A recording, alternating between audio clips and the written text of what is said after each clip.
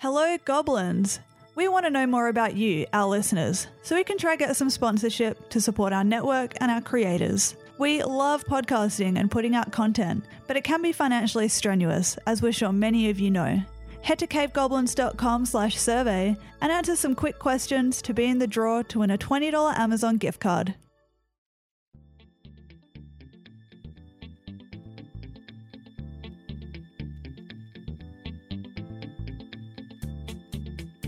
Hello, and welcome to this week's episode of Everything Economics. I'm your host, Talia Murdoch, and would like to begin by acknowledging that we are fortunate to be able to gather on the unceded territory of the Coast Salish people where this podcast is recorded. Today I am going to be discussing the middle class. Now, when I set out to research this episode, I thought it would be a standalone piece about the middle class and what is happening to this group of people from an income and wealth perspective. But I have found that it is a really dense and complicated field of research, so I will be addressing this topic across a number of episodes. To start, I simply need to talk about how we actually define the middle class and what implications this might have for analysing changes to this group and for policymakers. I'm going to touch on various definitions that have been used within different contexts over time, and discuss what problems we currently face in just defining the middle class alone. I want to really get this foundation laid down, as I have come to learn that we can't just talk about possible income inequality and varying classes without understanding the definition first. A quick Google search defines the middle class in its most basic form as a social group between the upper and working classes, including professional and business workers and their families. Seems pretty straightforward and easy to decipher, but that term social group means something different to everyone. Whether you are a researcher and define the middle class based on education, or just a person who has a clear idea of who a middle class person is, this definition will vary. Now, the problem with a varying definition is that it makes it more difficult to measure what is happening to this group of people over time. Without consistency in the approach, you can get one group of people saying something while another group of people believe something completely different. This issue is currently being addressed by a number of institutions and think tanks so that accurate, timely data can be collected and policymakers can be well informed. The Brookings Institute, an American think tank, have written some great papers about this topic. I'm going to sum up a lot of their work, and as I expanded my research, I found that many sources say much of the same thing and face many of the same issues. There are three ways that the middle class can be broadly defined. That is by cash, by credentials, and by culture. Cash refers to a household's income and or wealth, and is the main definition used by economists and frequently by government. Credentials is about education and qualifications, and culture is more about attitudes, mindset, and lifestyle, whether materialized or not. So let's start with cash or income as a way to measure the middle class. Now, income and wealth are probably the most reliable ways to measure, as data is readily available, accurate, and reliable. It is also well understood by the public in this context and can be used in a number of different ways to make comparisons between regions in a country or internationally. And for the most part, when we are talking about ways to define the middle class based on household income, this will be centered around median income. Now, median income is simply the middle income. If you lined every single household up in a row and found its middle based on the dollars. It's a type of average you are probably already familiar with from high school. Right, so some definitions might say the middle class includes anyone who has an income that ranges from 75% to 150% of median income. This means that if we took median income in 2017 in the US of about $60,000 per household and applied this definition, then the middle class would include households with an income between $45,000 and $90,000. Taking median income and then measuring how far a household is from it is a pretty straightforward measurement in itself. The problem with this definition is not necessarily the process, Rather, the fact that even scholars who use this formula don't agree on the distances that should be applied. Some say you're middle class if you earn 60% to 200% of median income, and others might say, no, it's 75% to 125%. So we won't always have consistency in how the data can inform policy because we're talking about completely different groups. Now, this is where I quite like the idea of defining the middle class by purchasing power parity instead of income alone. Purchasing power is the value of a currency expressed in terms of the amount of goods or services that one unit of money can buy. Basically, when we consider what can be bought with daily income, we are providing a more accurate reflection of real income that considers inflation and the cost of living. Purchasing power parity is also how we can draw comparisons between affluent and developing countries and come to more accurate conclusions.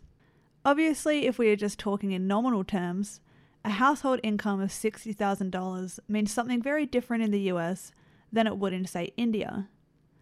With this type of income in India, you might not necessarily be the middle class at all. This is why purchasing power parity is so great.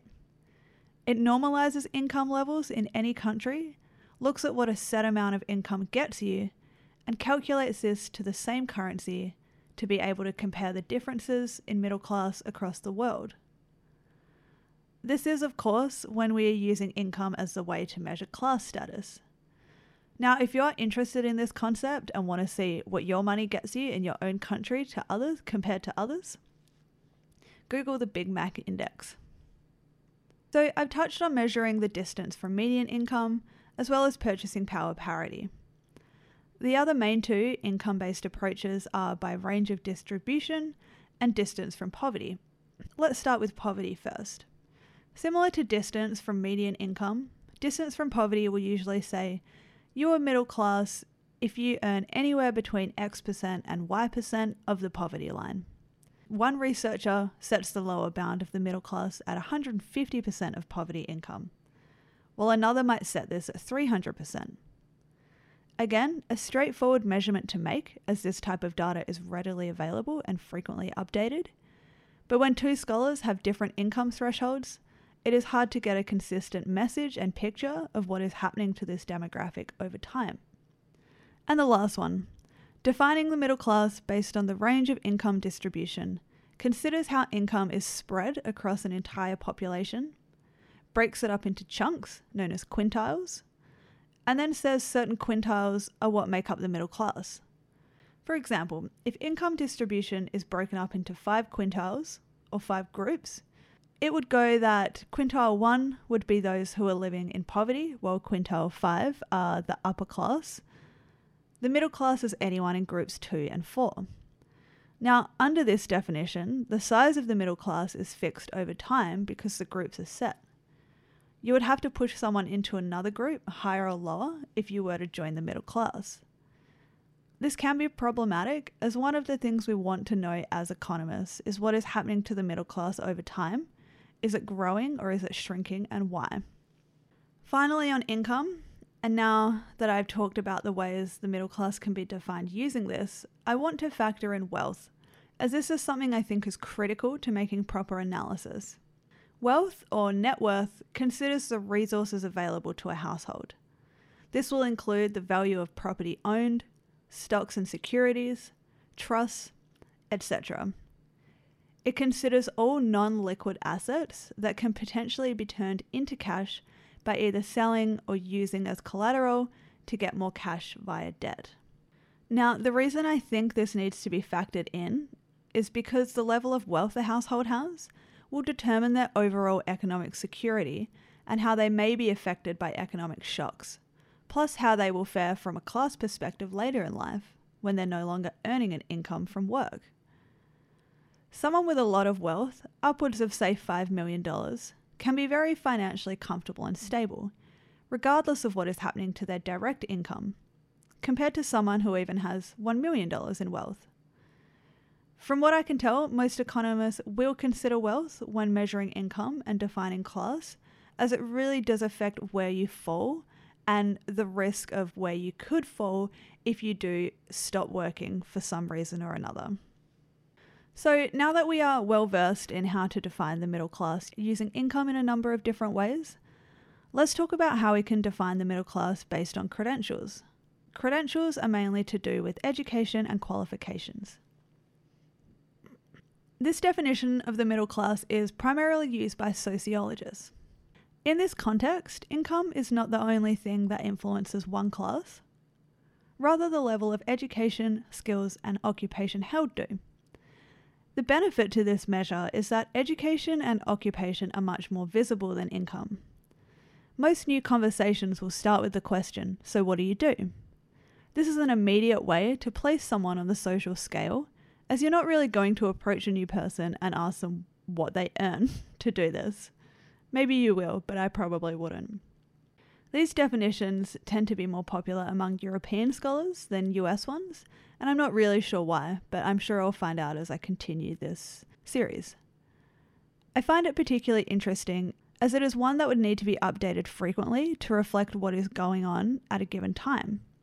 For example, if you held a bachelor's degree 20 years ago, you are a lot more likely to get a good paying job than if you hold one today. A degree has become more of a necessity to get by in modern day life, and this type of model would have to keep up with these changes.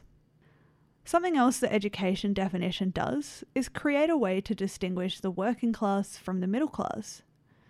What I'm referring to here is the fact that someone who drives cranes at a port and earns a very decent income, that would put them in the middle class based on this alone, probably doesn't consider themselves as middle class, but rather working class, as they most likely went to a community college or a training centre to be able to complete the job that they do.